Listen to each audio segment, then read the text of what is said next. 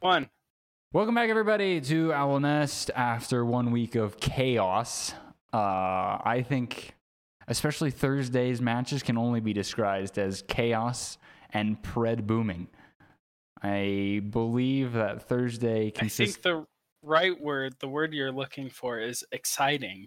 Thursday was exciting. The entire weekend was exciting. Even matches that matches that weren't upsets were still close for the most part.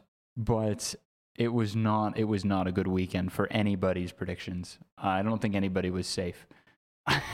Nobody. But when none of us is safe, all of us is safe. That is one way. I guess that is one way to look at it. I've just got to say, this week worked out fine for me. I was happy with that. I out-preded you. Yeah, by one. I mean, it didn't look too great, though. I mean, this was the lowest pred percentage, correct pred percentage in terms of like mass preds that either of us has had. Like, I'm pretty sure you had like a 1 in 3 week, but that was like with 4 preds. But with like 13 preds, and we both only get like 7 and 8 correct out of... Yeah, it was... Because I went 7 and 6, and you went 8 and 5. Like, that was... there were so many upsets. Yeah, it was crazy. I remember after the Boston-Atlanta game, I texted you, and I was like... 4 in a row. Yeah, 4 in a row. Where the higher ranked team lost to the lower ranked team. You started the weekend 0 and 4, I think. Yeah, it was not good. Your first correct pred, I believe, was Shock Justice. Yeah, and even that one almost wasn't. Whoops. Yeah, it was. I think people are freaking out about this week. Yeah, I look at everyone's YouTubes and stuff like that. Like, this is YouTube content week where everyone's like farming the upsets. Yeah, which they've got a point. It was kind of a crazy week. It was, but I don't think it was completely unexpected. Is the big thing. No, there were some that were more unexpected than others. Like Florida beating Spitfire, it was like that was kind of expected. You know, that was a coin toss. But like Boston beating Atlanta. That came out of nowhere. Glad's going 0 and 2. It's like there maybe was a universe in which that happened, but it was like what? It was weird. But we've got a whole lot to talk about, so enough dilly-dallying. So the first, and this is probably the most news that we've had in a single week, mainly being because the Overwatch League trade deadline is this Thursday, the 18th, which essentially just says that after the 18th, any players, that is the deadline from which Overwatch League teams can trade players between each other, and any player that is dropped after that, I don't believe can be picked up for the remainder of this season. So. I could be wrong, and I hope I'm wrong, but I know that players can't be traded between teams, and then I know that the Contenders roster lock deadline is also this week. So teams are scrambling to finish up their rosters. First one we're going to start with is New York. This happened last week after we recorded before matches start. So first off, they released Myungbong. Unfortunately, the social media team was told to do something before Myungbong was told. So Myungbong found out he was released via tweet. That's so bad. They deleted the tweet and apologized with another tweet, but then during their Houston match posted a victory post that had Myungbong on it and then deleted. It wasn't great. At least Adam was told via Discord he was released before it was like made public. Myungbong wasn't even told. New York. Some people blame the social media team. No, it wasn't the social media team. Well, it was the higher ups that told them to tweet it. I don't think the social media team should be told before the player. Nope. It was... it's just asking for something like this to happen. Yeah, the social media team were not the ones that messed up. It was definitely upper management. But Myungbong was released... I mean, it was double main support meta, not a whole lot to be said. But then they signed a main support. I didn't know New York were capable of doing such a thing, but they signed a main support. They signed Ansun Jae, who was on the Defiant last year, if I recall correctly. And apparently a main support was all they were missing to be a main support and firing their head coach. Look at that. And suddenly New York are actually what they were supposed to. We got the New York we were promised this week. Now, granted, they did that during the mid-season madness, so who knows. But Ansun Jae performed great, and them being able to have a main support now means that they don't have to. Well, it opens up a lot of opportunities. Well, they don't have to put Gangnam Jin on Lucio anymore, which is good. So those were New York's changes, but those happened last week before matches started. Another team that had some changes was my team, who signed Dojin Lep from Contenders. Lep being a main tank, Doj being a main support.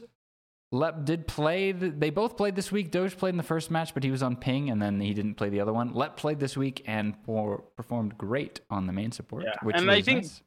Doj on the main tank or on the Junker Queen looked really solid, despite being on like 200 ping from Europe. Yeah, exactly. And so it's like, I think good pickups for the Outlaws. It kind of fills the holes that they had, because this was kind of the main conversation when it came to the Outlaws coming into this week. Was they're good, but they have holes. They're good, but are they going to be able to play the meta?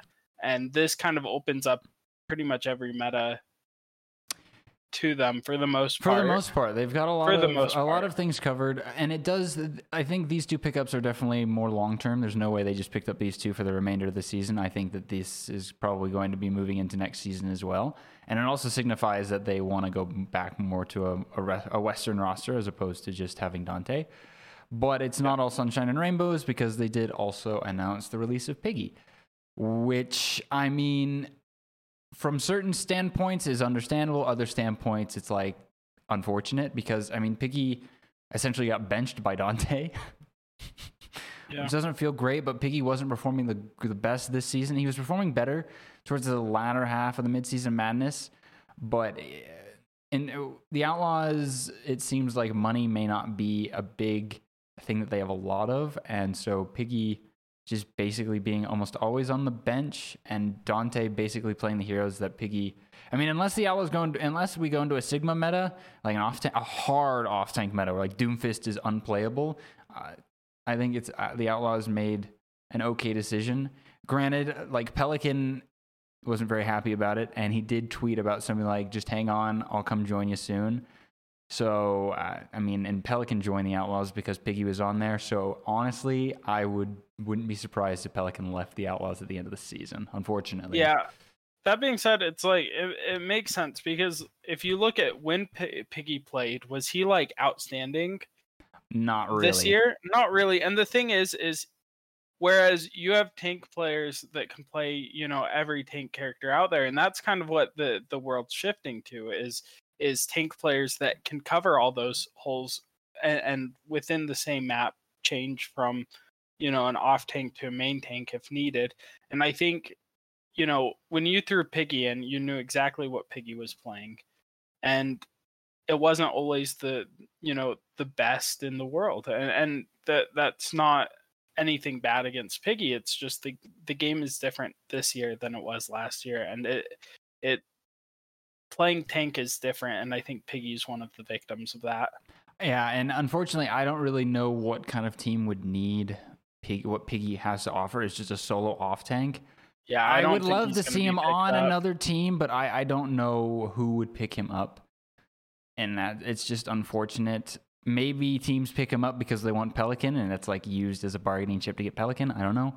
But the Outlaws now are kind of without an off-tank player, but honestly, with how this season is going, it doesn't look like that's going to be a problem. I mean, they operated without a main tank player, and they're fourth in the NA standings. So, clearly they're doing something right. On to the next team. Team 1 to start the blow-up process. Paris Eternal released everybody but their DPS line. Don, Vistilla, Dredro, and Khan all were released. Yeah. I mean, they were 1-12. Yeah, I don't think this comes as any like 1-12. I mean, they've one win. It sucks to see this in the middle of the season, just in a human standpoint, but from like a gameplay standpoint, they were obviously underperforming.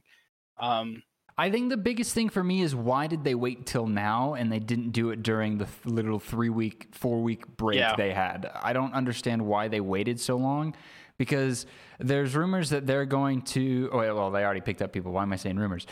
anyways, like the team wasn't doing very well, so them getting dropped, it's like, yeah, as you said, it sucks from a people perspective, but from an organizational perspective, yeah, they just weren't performing. So they then signed from contenders. They signed Malthol. They also signed Krawi, and then they signed Rakatak, and they signed Lucamino. So they signed 2 new supports, an off-tank player, and another DPS. And honestly, you go ahead. mean, these players have been playing the Junker Queen meta in contenders, so.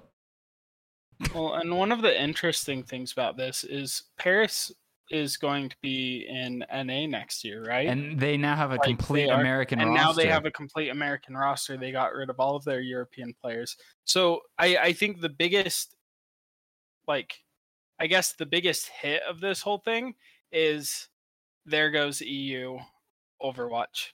But outside of the Spitfire still exists. Still holding on, but that's pretty much that's a solid chunk of the European players in the league, all dropped, and probably not going to be picked up by anyone else. No, I don't imagine so. And I mean, they now have a complete American roster for when they move to Vegas next year. And honestly, because these players have been playing the Junker Queen meta, I'd say that this new roster they're going to field starting this week is probably better than what they had. Yeah, I think right off the bat, yeah.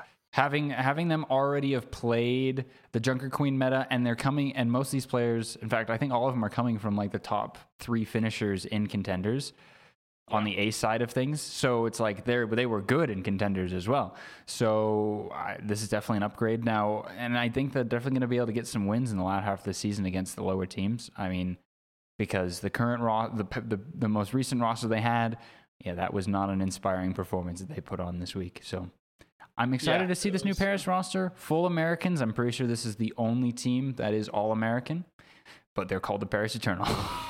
Yeah, I'm pretty sure they were the only team that played this week that didn't take a single map. Yeah, I believe you're correct.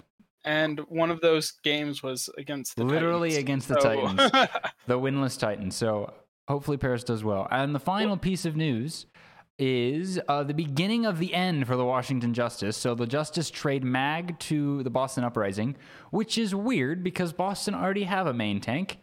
So I wonder if that means something's going to happen to Itzal within the next couple days. I don't know. Now, does this make a difference? No. Is Mag going to be starting? No, because Punk is fine. Punk looked good on the Junker Queen. So I guess they think Mag is just an upgrade over Itzal. So if we go back to a main tank meta, then Mag would play the main tank. But if nothing happens to Itzal, then this is weird. And on top of that, they took all of Mag's salary, which couldn't have been like that cheap because, I mean, he was hyped up last year coming into the league. So kudos, Boston. I guess you picked up Mag. I don't know if he'll get any playtime this stage, but it does. Justice, as we said about last week, Justice are looking to offload their entire roster, and they did say, and Justice released their assistant coach, Tydola, and their GM deactivated his Twitter. I don't know what Justice roster we're going to see next week. There are rumors that they're looking to pick up most of Team Peps from EU Contenders, which has players like FD God, Ben Best. But that roster finished like 5th in EU Contenders. So, I mean, if they get picked up, best of luck to you. But Justice it's not looking good. Yeah, it's interesting. And I don't even know how many of those players find a new home. Happy might find a new home. Decay might. I don't see Assassin finding another team. The biggest problem is I don't know that any teams have holes that, like, even though Happy's probably better than what a lot of teams have, it's like, do they have the budget to pick him up? Well, and it depends on what his contract. I don't know how big Happy's contract is. That's the thing, and I don't really see their backline. Vigilante might get picked up because he was touted as a really good flex support, and Kalios has looked okay, but overall, I don't know if any of these Justice players get picked up. I would be surprised if none of them do, especially with like Decay and Happy. If Happy doesn't find a team specifically, I'll be a little confused because he is definitely one of the more consistent players on this roster and has had every year he's been in the league, he's performed. So such is life. Beginning of the end for some of these teams, which a lot of people will be like doomium, and they're like, oh, the league is folding. It's like, no. I mean, yeah, the Justice want to save on money, but literally no other team is like dropping their roster out of money. Paris had a terrible team, so they're trying to overhaul and get a new team. That's really it. Like, there's no other signs of anything else happening in the league that could point to, oh, everyone's pulling out. Like, not really. I think it kind of needs to chill. I mean, I think things are, there isn't as much money in the league as there was, a couple of years ago, I don't think. And that's the reality of it. And I don't think it's the end of the world. And I think no matter what, like, we still have the rest of this season and all of next season. And, if for some reason things don't continue, much longer after that, then we'll deal with it when it comes. But I wouldn't get too doom and gloom because I feel like since the start of esports, everyone's always thought like, oh, next year this isn't even going to exist. Or, everyone has said since the year after a game came out, like, oh, that game's dead. Like, that's just how these things go. And so I don't think it's worth freaking out about at this point. All good. We're all still here. Teams are going crazy. No more Mayan doomsday prophecies. But enough about news. Let's actually talk about all the stuff that happened. Let's start by just briefly giving some thoughts. Some thoughts on the Blade Runner comp or the Royal Rush. And I refuse to call it what everyone else is calling it because honestly, Blade Runner sounds sick. I know last week I said Royal Rush, but Blade Runner sounds sick. Here's my first thing. So, last week, we had a couple, like, prediction type things going into this week. One of them was, who would win what games. And we agreed on most of them. We disagreed on 3 of them. I was right on 2 out of them, 3. Yeah.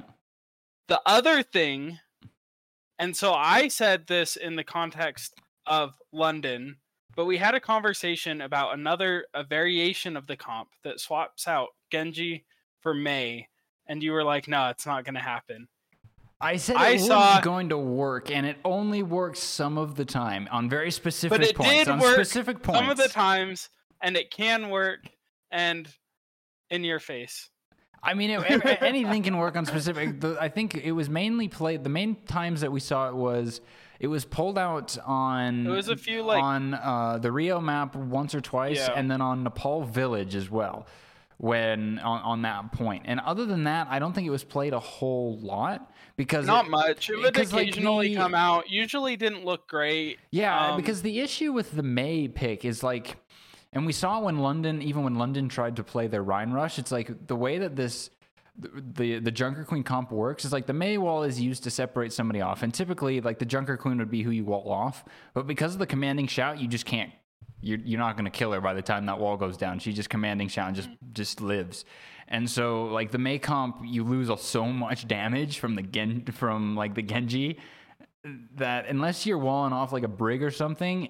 It's not really worth the trade. But on the maps where there's a choke that specifically works with Mei, that's where we saw it used. Well, and I think one of the bigger issues with Mei is if you look at in terms of like the way the ult economy of this comp works, one of the biggest goals of the Genji is his ult forces out support ults. Yeah.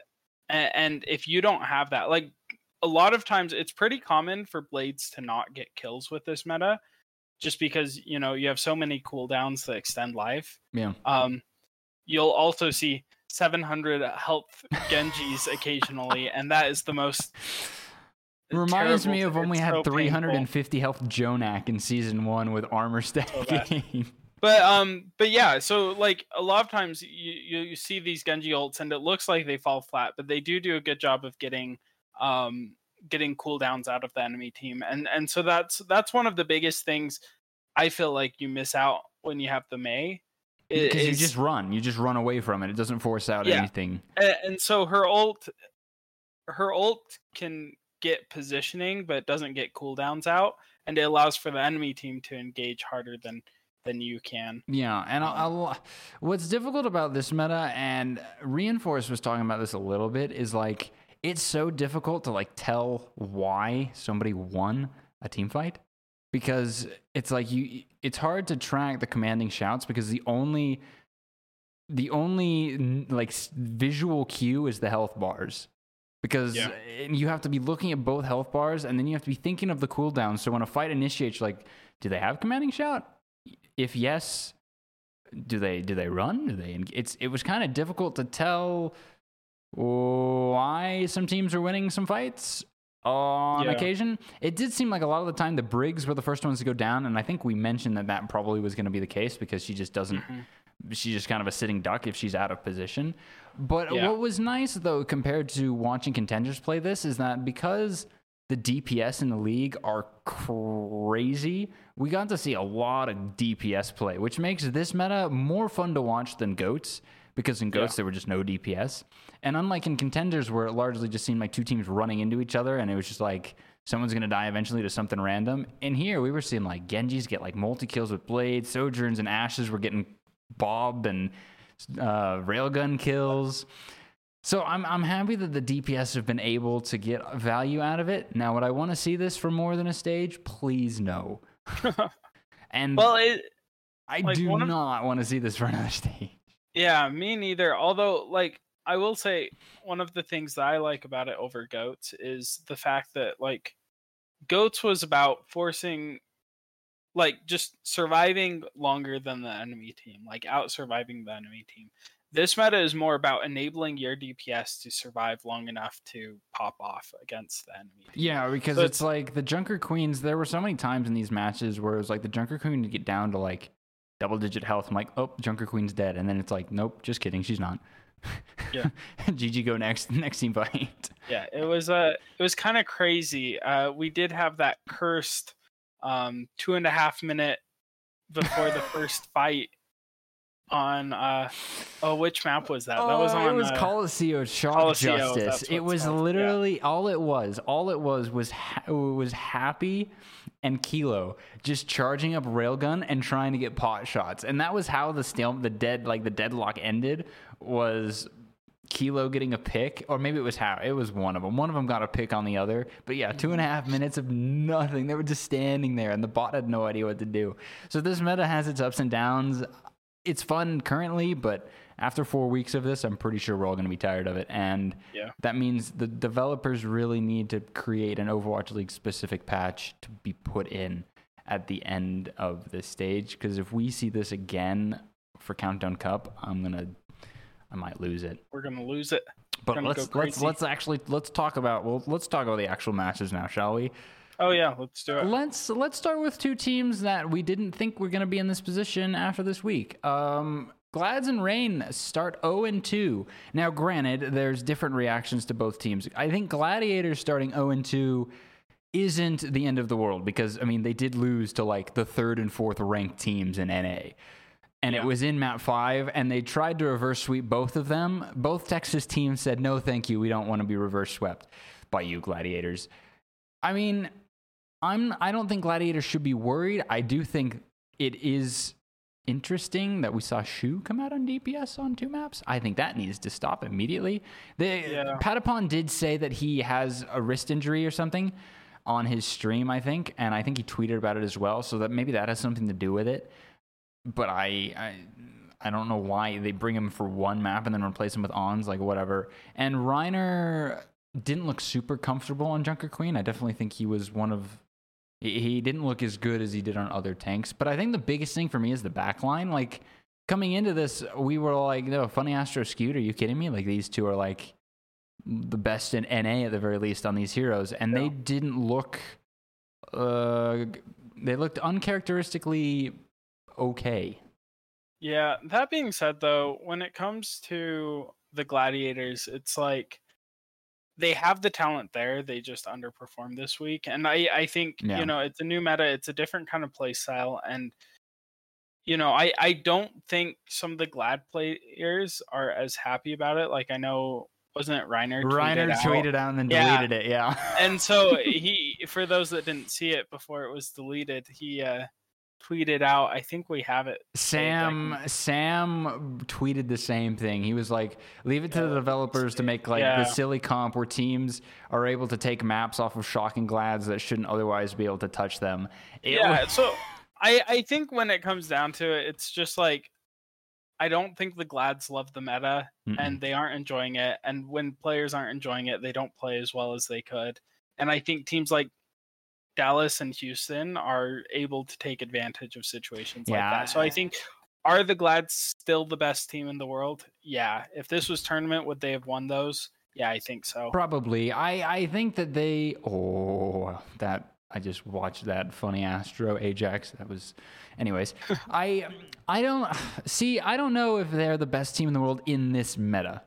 Like, generally, yes. But currently, I think they will be. I don't know. Shock looked really good this week, and I think that the Gladiators are having some growing pains. But granted, they did this in the kickoff clash as well, where they got reverse swept by Shock and Dallas early on. So I think that they need some time to get better at it. So currently, right now, I would say that they would still lose to Shock and like, I don't know, if Dallas and Glads played 10 times, it probably would be 6 times Glads, 4 times Fuel. But I don't think that Glads aren't the clear number one. But I wouldn't be worried about them. I think they're fine, and losing in map 5 to two top 5 teams in NA, I don't think there's anything to worry about for Glads.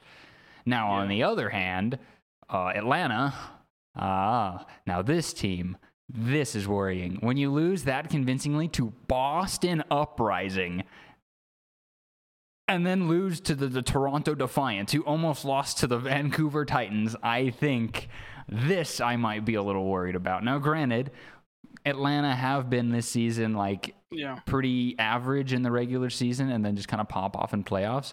And I do think they were having the kind of problems we thought they would have. Like Ultraviolet not being on Ana, you can tell. Like, he doesn't look super comfortable on Brig. Hawk doesn't look super comfortable on Junker Queen. And Nero himself has said that he doesn't feel super confident on the Genji right now. So I think Atlanta's having just problems that we thought they might have coming into this kind of meta, and it showed. Yeah, I think one of the arguments you could have is Boston looked a lot better against Atlanta than they have previously. That being said, Boston really didn't look great against London. They didn't. And London looked really bad against Florida. Who looked really bad against Shock. And so it's like, what's going on here? And then Toronto Defiant, you could say that. Yeah, say the same thing. Looking okay, but they went to map 5 against Vancouver. But Vancouver's looking a lot better. They 3-0'd Paris. Who got 3-0'd by Justice, who took Shock to 5. So yeah. So what's happening? No one knows what's going on. It's a circle of suck. Yeah. And so it's like, when it comes to the Atlanta Reign, one bad week in a split, like, I'll give it to you. It's whatever. If next week they come out and look as bad as they did this week, then I'd be worried. Yeah, luckily for them, they do play the Paris Eternal this week. Now, granted, it's going to be a Paris Eternal that, even though it's like a newly built Paris Eternal, it's a Paris Eternal that have been playing this meta. Yeah. So if Atlanta doesn't steamroll Paris this week, I will be worried, because then next week, the week after, they play Outlaws and Spitfire.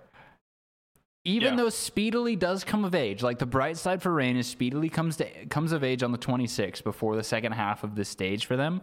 But is Speedily coming of age going to fix all of their problems? Like, will he be an upgrade over Nero?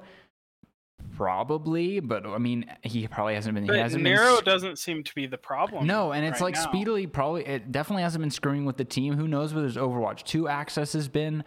So it's like Atlanta needs this week. I think having a match against Paris this week will give them a breather and will allow us to see kind of how they're feeling. Because if they are able to 3-1 Paris or 3-0 Paris, it'll be like, okay, they're looking better. But if it goes to map 5 against Paris, then I will be concerned about this Reign team in this meta. Yeah. So it'll be interesting to see. So that's that. Now, a team that we did just mention, the Vancouver Titans, looking a lot better.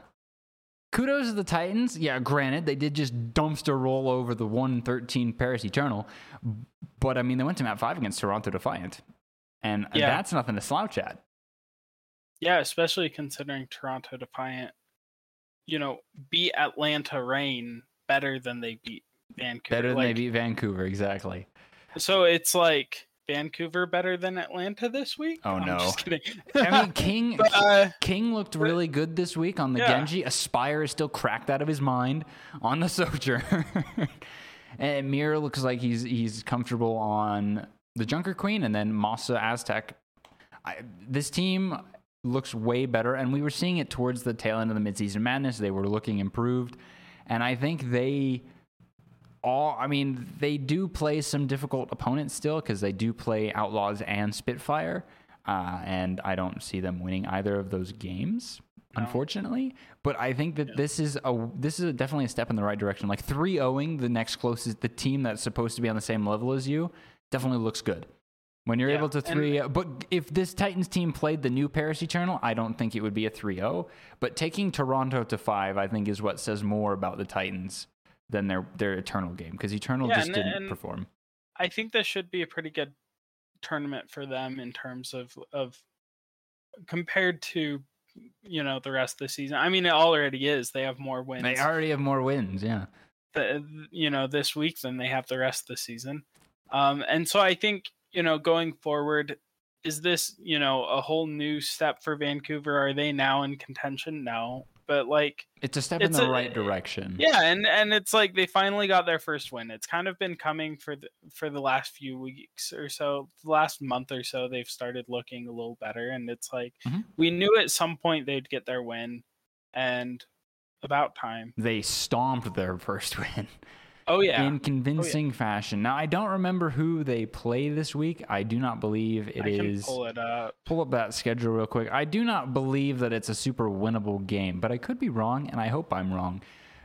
Because it's New York. Oh, okay. Well,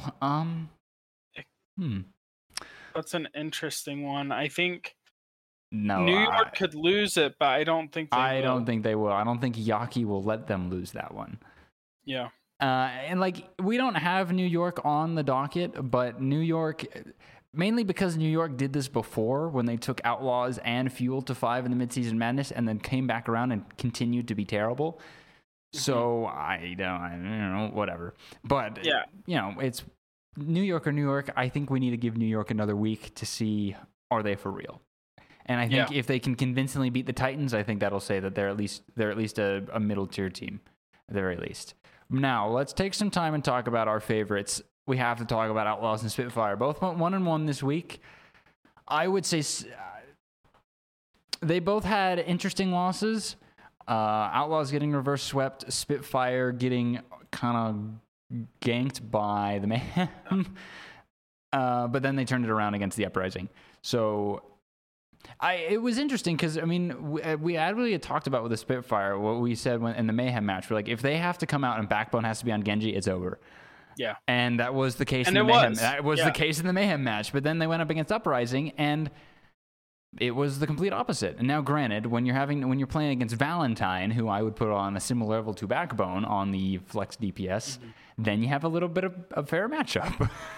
Yeah, and I think, the thing London's going to really struggle with this meta is if Backbone has a really bad matchup, like if the enemy team has a really good Genji player, I think Backbone's not going to be able to keep up. And I think Boston didn't have that. No. And so it wasn't an issue.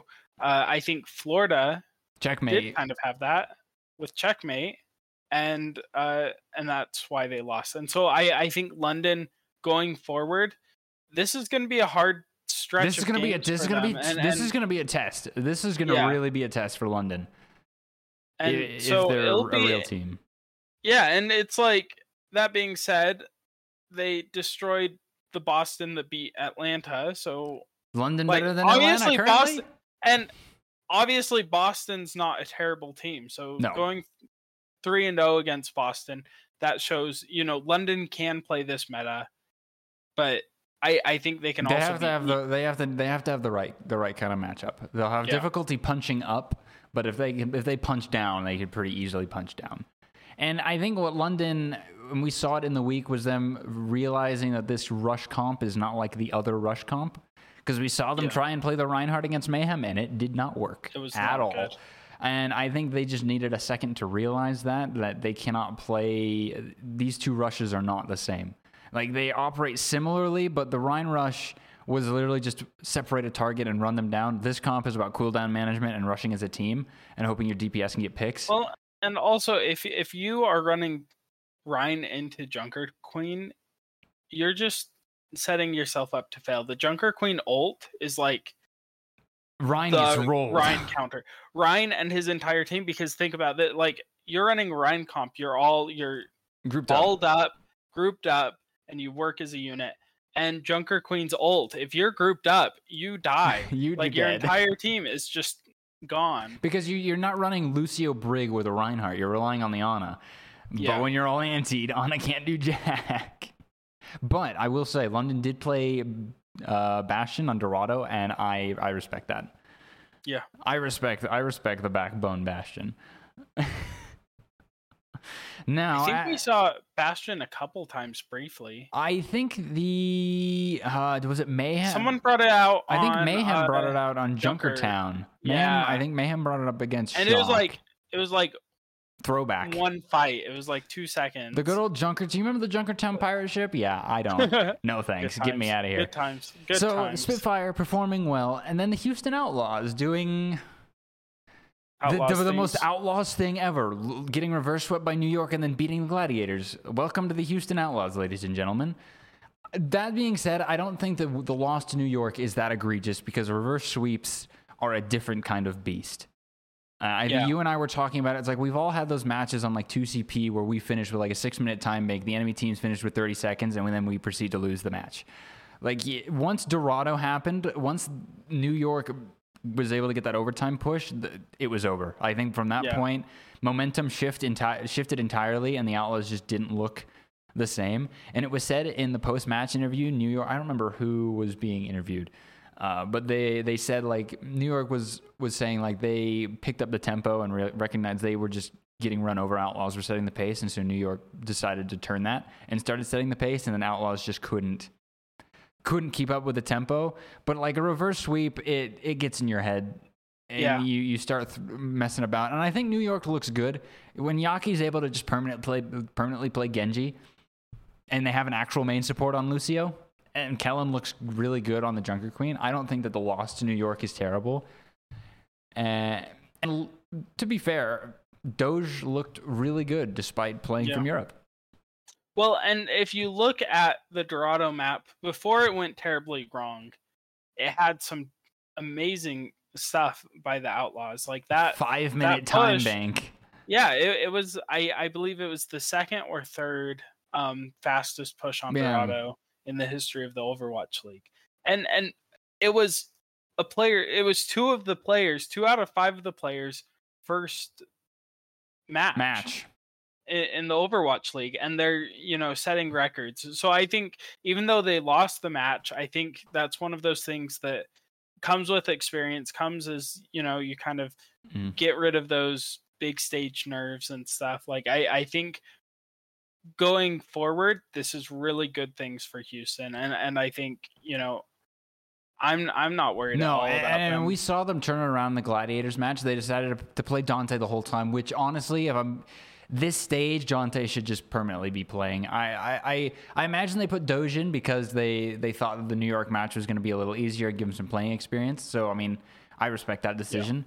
But I think Dante's just a freak and looked really good on the Junker Queen against the Gladiators. Like, he definitely diffed Reiner in the Junker Queen head-to-head. Yeah. And I think that Lep looked really good on the the Outlaws won with May on Village. Okay. Hey. I think Lep looked really good on the Lucio. He was fragging out throughout the match. And like you said, I'm not worried about the Outlaws either. They look really comfortable in this meta. And when Pelican doesn't have to just play Tracer and is able to play Genji, and Merit is able to play Sojourn, those are like the dream DPS lineup for them. Is able to play that. And Dante was playing really well on the Junker Queen. So I think Outlaws moving forward, I definitely have way more confidence about the Outlaws than the Spitfire, because I have question marks about the Spitfire and their like DPS matchups specifically. And then whereas the Outlaws, they just kind of got unlucky and got in their own heads. But I think the win over the Gladiators gives them huge confidence moving forward. It almost happened twice, which is the really terrible thing. If they had gotten reverse swept by the Gladiators, it would have felt so bad. Look, if we're being honest, they really should have. They really should have been reverse swept. Gladiators beefed that last fight so badly. But I mean, we were watching it together, and it was such a good match. Like, this is definitely up there and one of the best matches this season. It was such a good one. Both teams were just trading throws. Well, especially because like the other, like if you look at the matches, the 2 matches before and the 2 matches after, they were 3-0s. Yeah, they weren't great. And so it was so nice to have like a banger, just a really good match in the middle. And what's funny is if you ignore Gladiators league points, Outlaws and Glads are tied in regular season record, 10-4. But Gladiators have 17 league points. That's, those 8 points from the 2 tournaments really carrying the Gladiators right now. Yeah, they're guaranteed playoffs. I believe that if they lost all of their remaining matches this season, they would at least be guaranteed play-ins. Yeah, that's so the Gladiators are fine. The final team I want to talk about, though, is the Dallas Fuel. They look like they might be back. They might be back a little bit. Yeah, and remember when I was like, yeah, I think the Fuel have a chance of popping up this next tournament, and you were like, no, they aren't going to. I didn't know that they would, because I had questions about their DPS, but Edison looks good on the Sojourn. And it was interesting that for the Glads match, they decided to play Doha the whole time. But then when they played New York, Sparkle came back in. I don't really know why, but I mean... But they both looked really good. The fact that they have that and they can bring either one in, like... Yeah, and like allowing... And I think, if anything... the first, couple of weeks of tournament cycle, you're still trying to figure out, okay, what players do we want to play what? How are we going to make this meta work for us? And so I think experimenting, giving both players a chance to kind of show off what they can do is good on a team level. Yeah, both had a really good performance, and allowing Chiho to play Lucio again is great. And Hanbin is insane. Crazy. He's channeling back the kickoff clash Zarya stuff. His Junker Queen was definitely the best of the weekend. 100%. Hanbin's Junker Queen was crazy. And I think that's something that neither of us really... No, we did. I wasn't sure how. But it makes sense, because sense. If you look at Zarya and Junker Queen, in a lot of ways, are very similar. They're both very aim dependent. They're very aim dependent. They also it's a lot of cooldown management and knowing how to use your cooldowns to help not just you but the rest of your team, and positioning in a way that you can best support your team. Yeah, and then with really powerful ults that you don't want to screw up.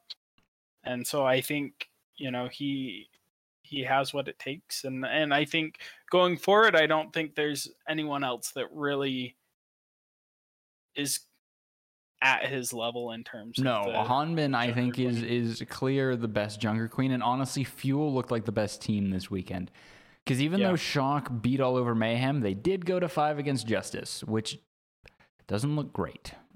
Yeah, granted, Justice maybe they're a better team than we give them credit for, but I mean Fuel just looked far and above, because they beat Glads and then they dunked on New York for the most part. So I think Dallas honestly looks like at least a top 3 in this meta currently. They look really good, and I think that them and Outlaws this week showed that they are probably up. Dallas, Houston, and Shock look like the most comfortable in this meta currently, because Glads are still going through some growing pains. Atlanta looks lost in the sauce, and London has question marks in terms of how well they can match up against better teams. So the interesting thing is, okay, it's really early, but this tournament cycle, Dallas could actually win it. What's the remaining schedule? Sorry, you cut out for a second. What was that? Their remaining schedule? What do we got? I don't know. Let's look. Because I believe that they play. Actually, I don't know off the top of my head. They could win. Okay. Upcoming matches: Toronto Defiant, easy. Win. Boston win. Should be a win. Florida should be a win. The Shock. Oh, okay. Now see that one. And that's the last one they have. I think that Shock game is going to determine whether Shock or Fuel go undefeated this stage. And they will probably. I mean, that is that is 3 weeks away. So the meta is not going to shift, but team powered could change a little bit because unlike Kickoff Clash, where there were several different metas that could be played, this one it's just going to be this one. And so I don't imagine that it's really just going to be a direct matchup in terms of power level moving forward. And I think whoever wins that matchup will probably be the favorites to win the Summer Showdown. Unless Gladiators just level up. Yeah, and that's the thing with Gladiators. It's like they've won the last two. They've won the last two. So you can't count them out. Yeah. Even if they didn't look great, only the Gladiators could go 0-2 this first week and us still be like, they could probably win. We'll probably win. Yeah, it's man.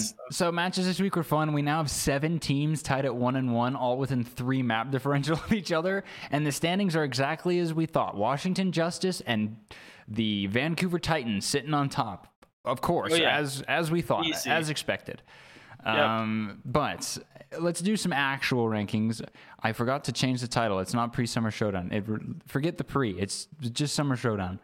Wait. Hang on. I can fix this. I'm doing live editing. Hold on. Summer Showdown week 1 power. It's so janky.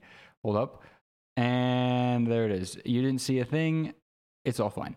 So, power rankings for week 1. Now, the question is, how do we want to do these? Do we want to do them just based off of this meta? Because this is the meta that's going to be played. 100%. Yeah, so flexibility of other metas doesn't mean jack right now. Yeah, let's do that. Let's just based off 100% just this week. So, Glads are not number 1. No. So the question is, do we put Fuel number 1 because they look the best? They look the best, but they did. See, they played New York, and they played a struggling Glads. Yeah. So I think that comes down to how much credit do we give New York? Like Dallas are at least 2. It's really like, do we put them above Shock or below Shock? It's Shock Fuel, and Shock beat down on the Mayhem. They rolled the Mayhem. 5 on Justice. And then they went to 5 on Justice, but it's like, how good is Justice? And unfortunately... Well, obviously not good, because they're all getting dropped. And unfortunately, we don't know how good the Justice are going to be, because this roster probably won't exist after this week. Yeah, and so we'll never be able to So we never know. I will say that Hanbin looked way better than Kaluj did. Yeah. And I think Chio Fielder probably has the advantage over Violet Finn because Chio's actually a Lucio player and Violet is not. But I do think I think proper Kilo I think beats the Dallas Fuel DPS line. Yeah, and I think they beat the Dallas Fuel line more than the rest of Dallas. Yeah, so I think just for the sake that it is the Shock, I think Shock can be 1. I think Shock 1, Fuel 2. Let me remove this tier break. And then I don't think you can make any other argument than Outlaws 3. Yeah. I think you do Outlaws 3 and then Glads 4. And then I think who do you put 5? Do you put New York? Do you put Toronto? I think you'd put Toronto at 5. But then again, they went to 5, but they went to 5 against Titans. So I think it really is, do we think that it should be New York or do we think it should be London? Like if I don't think we've seen enough of London. I feel like we have a good idea of what New York is capable of. I don't think we have that for the Spitfire. Yeah, because Spitfire played a lower team and then a similar team and got rolled by the similar team and stomped the lower team. So I think you put Florida 5. Actually, now that I'm thinking about it, Florida, and then Florida, New York. and then New York, and then I think you do Defiant, Spitfire, Reign. In that order? In that order? Man, poor Reign. They're getting pushed down. They look tragic this week. Yeah, and I think that could change. I hope it changes, and these power rankings will probably drastically change next week because these are just based off these of are what React. These are React power rankings. And then I would do Reign. Oh, but I feel like we have to put Boston. I feel like we have to put Boston above Reign, don't we? I mean, they rolled Reign. Yeah. But then they got slapped around by Spitfire, though. You think there's a tier break between Spitfire and Reign? Or Spitfire and Uprising? Because if but it's like if Reign played Spitfire, I feel like there might be a Genji diff there. Yeah, I think London goes under the. I think between Defiant and Spitfire is where the tier break is, because you have teams that can play the comp somewhat at a proficient level. Well, and then you have teams that we don't know. Well, if we think there's a tier break between Defiant, where does that place Titans? Where do we think that? I mean, where do we think this Titans team is? Because they went to 5 against Toronto and then just dumpster rolled Paris. Yeah, so I think they go above Paris. That's for sure. Well, they're already above Paris. Yeah, and so I don't know that we can move them any higher. Do we think this current Titans team could beat Boston?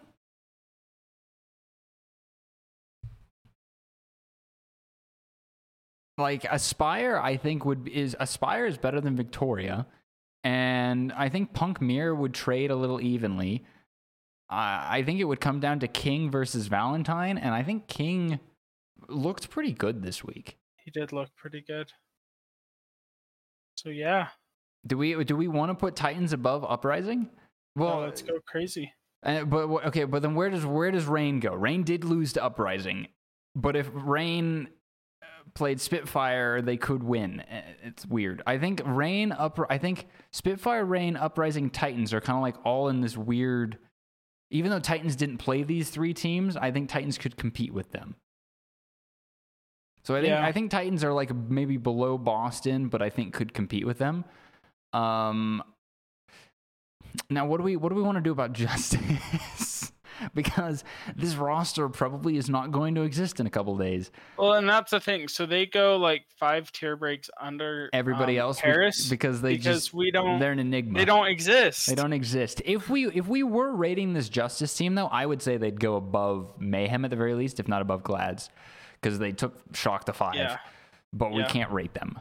And then Paris Eternal this week looked terrible, but I think their new roster coming in, they could compete with Titans, Uprising, Reign, Spitfire. Yeah. I think they could. And I think they're down with Justice, where it's like they don't exist. So because they haven't played? Yeah. Okay. So this is the Enigma tier. The Enigma tier of we don't know what these teams look like. Got it. Okay. Do we want to pre-pred APAC? Does anything change from what we've before? Charge goes above Valiant. Yeah. And I think no, I don't think you remove the tier break. I think the discussion comes down to, do we think Spark is going to be better than Dynasty? Because I think that the Spark DPS line is the best potentially in the world, and they get to literally play their best heroes permanently. You get you get permanent Shy, Ashe, Sojourn, and you get permanent Alpha Yi, Genji. But I feel like there are 2 sides of this comp.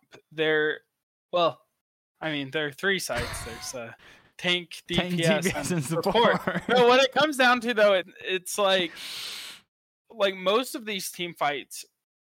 So there are 2 ways a team fight will really get going. Mm-hmm. Either they'll get a pick on one of the supports, usually is the one that gets picked, or the map the fight will go on long enough that finally the Junker Queen dies. But usually it's like one of the supports gets picked off. And so the question is Super Rich Irony versus Creative. And so Vindime. Will Super Rich and Irony get picked off less than? Yeah, but then you have to think about who's doing the picking. Who do you think is going to pick more, Shy or Stalker / Fitz? But it's like but it's not a straight up those guys against those guys. It's Fitz and Stalker against Super Rich Irony, and then Shy versus Vindame Creative. I mean, Shy is the best Sojourn in the world, though. Like, he is. After this midseason, he is definitely the best hit scan in the world that we have seen so far. And I would definitely put more money on Shy getting a first pick versus Fitz or Stalker getting a first pick. And I definitely would put more money on Alpha Yi's Genji than Prophet's. Because Prophet's best hero is Tracer. And unfortunately, Tracer is not playable right now in this meta. Yeah. And also, I don't know that Smurf's going to be the best Junker Queen. Like, I think he'll be able to pull it off, I don't think it's going to be as fast. I think that the best tanks on these heroes are going to be either Hyperflex, are going to be off tanks primarily, because the off tanks have historically just been more aim, related. Yeah. And Smurf is a main tank player. Not that I think his aim is bad, but Bernard is an off tank player. So theoretically, his aim should be slightly better if he's been playing Zarya and D.Va. So yeah, I could see Spark. I think maybe we leave it and we give it a week, because I do think that the way that the teams are ranked currently will be how things play out. Because these top 5 teams are going to take swings at each other, and because of how the meta is going, Hunters are still getting away with their roster. I don't know how. They keep doing it, but they keep being okay with the roster they have. And honestly, if Hunters don't make the Summer Showdown, I'll be a little surprised. Yeah. This is like the perfect meta for them. Jinmu can just permanently play Genji. Gotta love that team. Oh, man. All right. Side note, so I never play DPS, right? Okay. But randomly, I've just been playing some casual DPS games. Mm-hmm. Using up all of those the priority passes. Priority passes, yeah, which I had never used. I'd never dropped below 40 on those, and I used all of them up. But the last couple days, I've been playing Genji, and oh my gosh, what a fun character! I had never touched Genji. I had a total of less than an hour of Genji. My goodness. And I started playing some Genji. No way. And he is so fun. I was playing him and I was like, why does any DPS player play anything else? I love that guy. It was so fun. Oh, well then you're probably loving this meta. Permanent 99%. Well, not 99% Genji pick rate, but 80, 90% Genji pick rate. Okay. Now, it's time for some predictions, which I also forgot to change. Why am I just dumb? Why do I forget to change some things? Hold up. It's not week 15, week 16. That was easy. It was easy to change. I feel like there are a lot of traps this week. You're only saying that because of how this week went. Yeah. What's funny is we are 68 matches into the season. We are halfway in a week, and somehow we have managed to stay tied at a 66% pick rate. Every time one of us pulls ahead, the other one just comes back. This week, you only got one more pred than I did, and then during kickoff clash, you had 2 or 3 more than I did, and I clawed back thanks to some outlaws. It was, I don't know. So this week there is a chance for one of us to pull ahead, and luckily, I think NA is pretty predictable this week overall. There aren't any matches. I mean, there aren't too terribly. We said that about last week, but this week it's based off last week's performances. There aren't any that really could be upset. There are just maybe some close ones, but even those. But we have a certain Asian region that loves just not knowing what it wants to do with its power dynamics starting this week. Welcome back to the fray, APAC. Please boom our preds for us. So, first match on the docket. It concerns the teams we were just talking about. Dynasty play the Spark. How pred thee?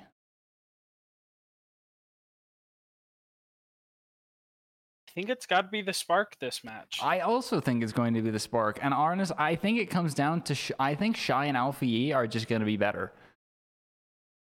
Yeah, I think a lot of it will come down to that, and then I do think Bernard's going to be pretty good on the Junker Yeah, Queen. It's like if assuming APAC's running Junker Queen, because you never know with APAC. It's been through the grapevine. I think Avril has said that the Scrimbucks Exchange has APAC playing Junker Queen, and if APAC's playing Junker Queen, we're all doomed. If the Chengdu Hunters are playing the meta, it's all over. Oh, that's true. Although this meta is so wacky, it kind of fits them. If the Chengdu Hunters are playing what everyone else is playing, this is a 99% pick rate meta. I think if Dynasty win this, it's going to be because, like you said, it's going to be because Super Rich and Irony are getting picked. I think that's really going to be what it comes down to. But I think Shy and Alpha E are going to do more of the picking. So, okay, we agree on that one. How about this next one? This next one, I feel like before last week was an interesting match, but I feel like now this could be a roll. For everyone unaware, the stakes for this match are a potential tie for the most regular season wins in a row. Shock versus Gladiators. If Shock win this, they tie the Vancouver Titans from 2019 of most regular season wins in a row. And I don't see how Gladiators win this. Shock will take it. You? I hate this. Because it's like... do you think the Gladiators will perform better or not? Yeah, and I think the Shock have the better team for this meta. That being said, it's the Glads. You can't count them out. I mean, last time they played in a regular season, Shock won anyways. Yeah, and that's true, but the Glads are so freaking good. But I'm still going to go Shock. I think just with the meta being what it is and with the Glads' performance this week, you can't say anything otherwise. Yeah. So if Shock win this, they will tie Vancouver Titans 2019. I think it's 19 wins in a row. I could be wrong. It's still funny that 3 seasons later, the Shock are still chasing their rivals from 2019. Even though that same team has 1 win. I hope Shock get that. I mean, honestly, if Shock win this match, I don't know what team could take them down except Dallas. Here's what I'm going to... If Dallas don't beat Shock in the final week of the Summer Showdown, I'm going to say it. Shock are going to go undefeated this season. The rest of the season? Because, the whole season in regular season? Yeah, regular season. Because, if Dallas are if Glads don't beat... If Shock win this match and then Dallas lose, and if Shock are able to beat Glads and Dallas this season, I don't see how any team in the Countdown Cup is going to be able to beat Shock. Because at that we'd have to see the meta. But I feel like at that point, Shock will be playing for the perfect season. Whereas other teams will be we've locked in our playoff spot. We can take it off a little bit. Shock will see okay, we have 6 matches left. Let's go for the first ever undefeated season in the Overwatch League. And I feel like they'd be motivated to do that. Yeah. So I'm kind of pushing for that. I would love to see Shock win 24 matches. That'd be awesome. Would be. All right, now we return back to APAC. Dragons versus Spark. I feel like if we pred Spark for Dynasty, I don't feel like there's any reason for any Spark against Dragons. That being said, Dallas looking good this meta does look okay for Dragons, and potentially looking good because I feel like Dragons and Fuel had the same kind of issues of shot calling. I would imagine Void will be the one playing the Junker Queen. I also assume Who Are You will be permanently in the lineup playing Genji over Fleta. And Lip is no slouch. And Lee J. Gon gets to play Lucio again. So there's That's fun. But honestly, I just don't think. But Shy and Alpha E. Shy Alpha E. So we both take Spark. And then the final APAC match, Hunters versus Fusion. This could be a fun one. But I think Fusion take it. I'm going with the Hunters. All right, here's our split decision. I understand why you take the Hunters because this is literally their meta. But I think MN3 and Zest MN3 may just go crazy. Yeah, and that's the thing about the Fusion. The Fusion are the most infuriating team because it's like when they're popping off, they are popping off like no one. You know, like Yeah. they have some of the highest highs, but they aren't consistent with it. And sometimes they can just lose to the Valiant. That being said, the Chengdu also, like Chengdu Hunters, they aren't known for their consistency. But it's like I feel like Junker Queen meta, it's kind of weird. Anyone can take wins off of anyone else. What worries me about the Junker Queen meta is I imagine Fury is going to play the Junker Queen, but for the Hunters, who are you putting on Junker Queen? Are you putting Gaga on it? I don't know how confident I would be in Gaga on the Junker Queen. And then their other, who the heck? Why? Daisy. Is it Daisy? No, just Die. Just Die. I don't know who they're going to be putting on the Junker Queen. Like, I'm not worried about their DPS line. I'm sure that they're back. Like, Faraway and Monk are a great back line. Oh, that's weird. I mean, they're back. It is Daisy, but he's listed as Die on. Yeah, and like their back line, I'm not worried about their back line. It's like I don't know who's going to play Junker Queen for them. Yeah.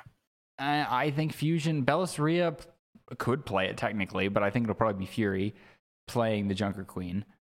And I think Zest, M, and 3 this is our split though. This is a good one. And I think Hunters, if anything, like if any team's gonna find some weird crap that can somehow like I feel like if anyone's gonna make something weird, like Jinmu's gonna come out on Pharah or something. Yeah. So which actually could potentially work in the right situation. Yeah, but I feel like you don't want to be pulling out Pharah when MN3 is on the other side. Yeah. On Ashe.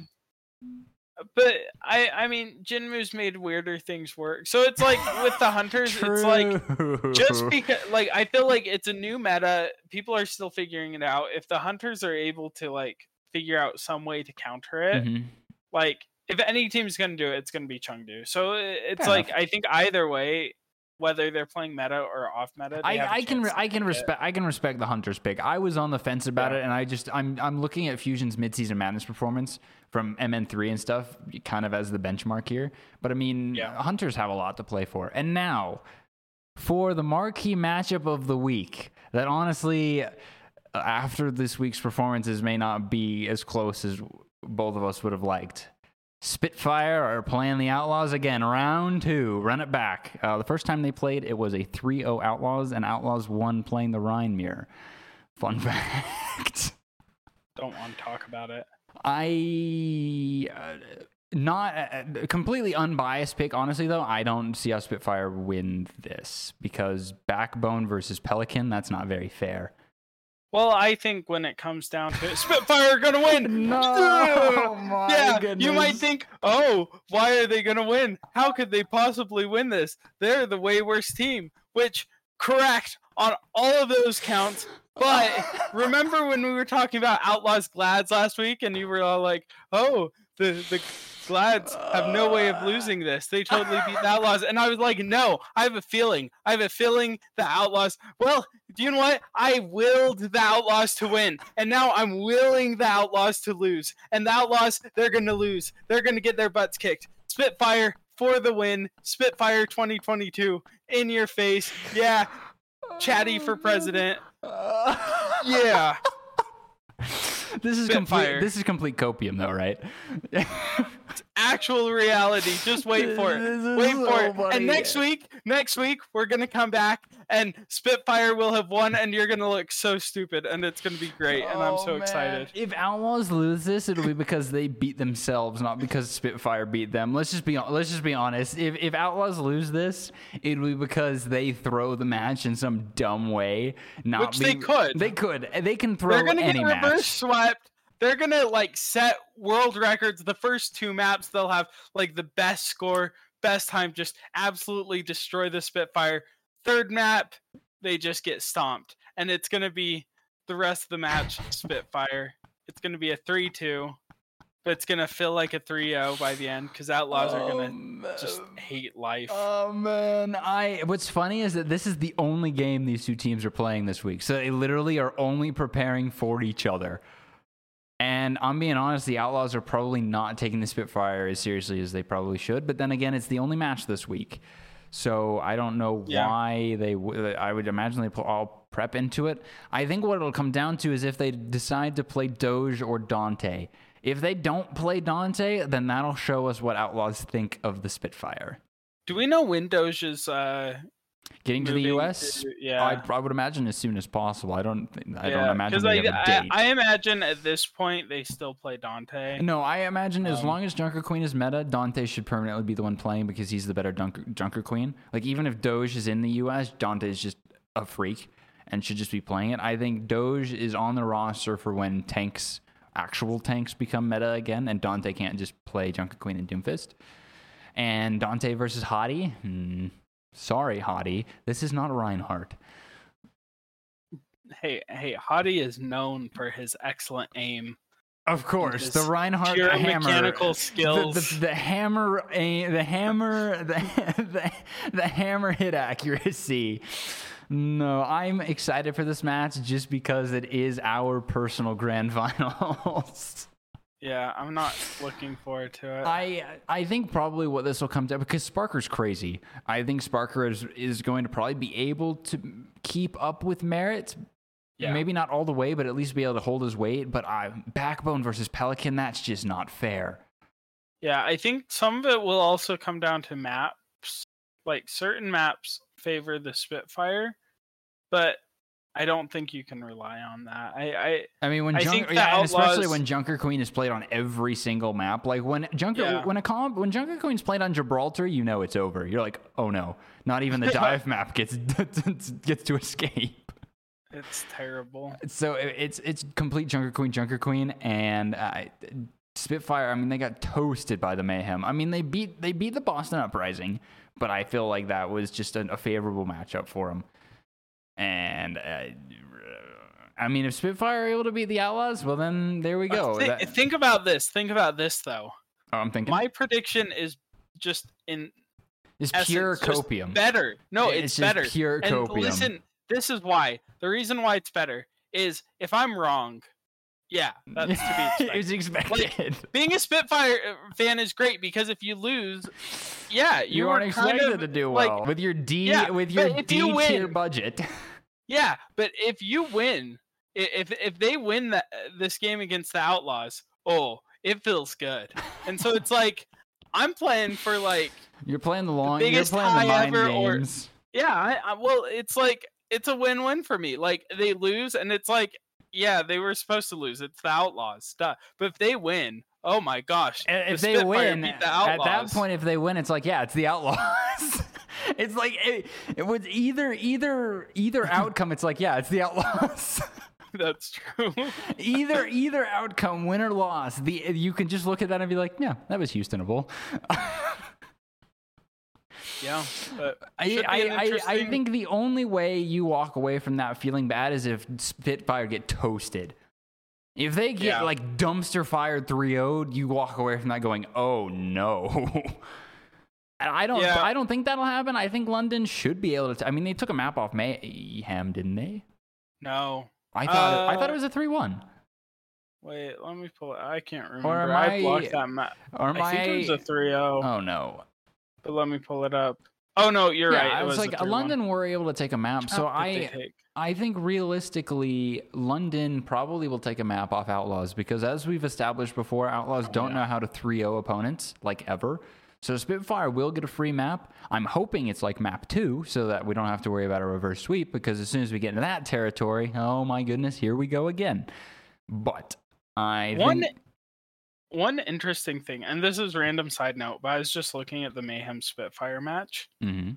They didn't push as far as like you look at every other match this week, as far as I can think of, like teams were full pushing everything, you know? Mm-hmm. Like it's a very offensive benefited meta, and yet like Hollywood was an 0-1, Gibraltar was a 2-1.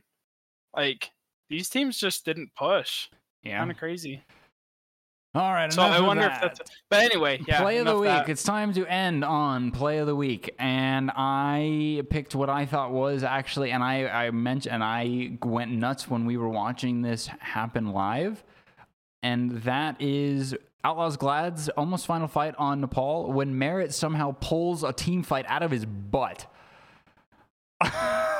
It was the second to last. It was crazy. Like, if Outlaws lose this fight, it's over. Like, it was over. Glads were at 90%. Pelican lives with, like, 50 health. Uh-huh. And Merritt gets, like, 4 kills.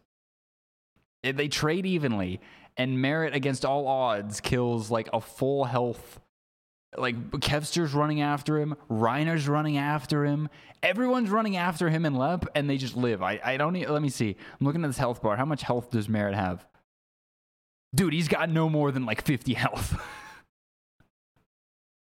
It was great. I mean, there were so many crazy moments during this match when Reiner went just turbo-inting off of the map off a boop, and then the Outlaws still lose the fight. Or when the Glads run in with the ult advantage and then just beef. There were lots of funny things taking place in this year match. Many. Yeah, it was but it was a good game. A wild one. It was definitely a very good game, and honestly, it's like Merritt is crazy. Yeah, continues to be one of the best Sojourns in the league, which is awesome. That feels good. All right, enough talk. We've been talking for long enough. First week was chaos. I'm hoping week 2 is not chaos. And once again, week 1 for APAC. Once again, we're lined up to probably still be tied in Preds next week. Woohoo! Woohoo! We're run tied again. Enough of that, though. Hopefully, everybody enjoys another week of Blade Runner comp. I like that name better than Royal Rush. Blade Runner just sounds really cool, and I hope maybe the Hunters will pull something silly out. Probably not, but we're probably cursed to see Junker Queen for the next 3.5 weeks. Woohoo! Oh no, the end is Yay. nigh. Enjoy the matches this week. We will see you all next week.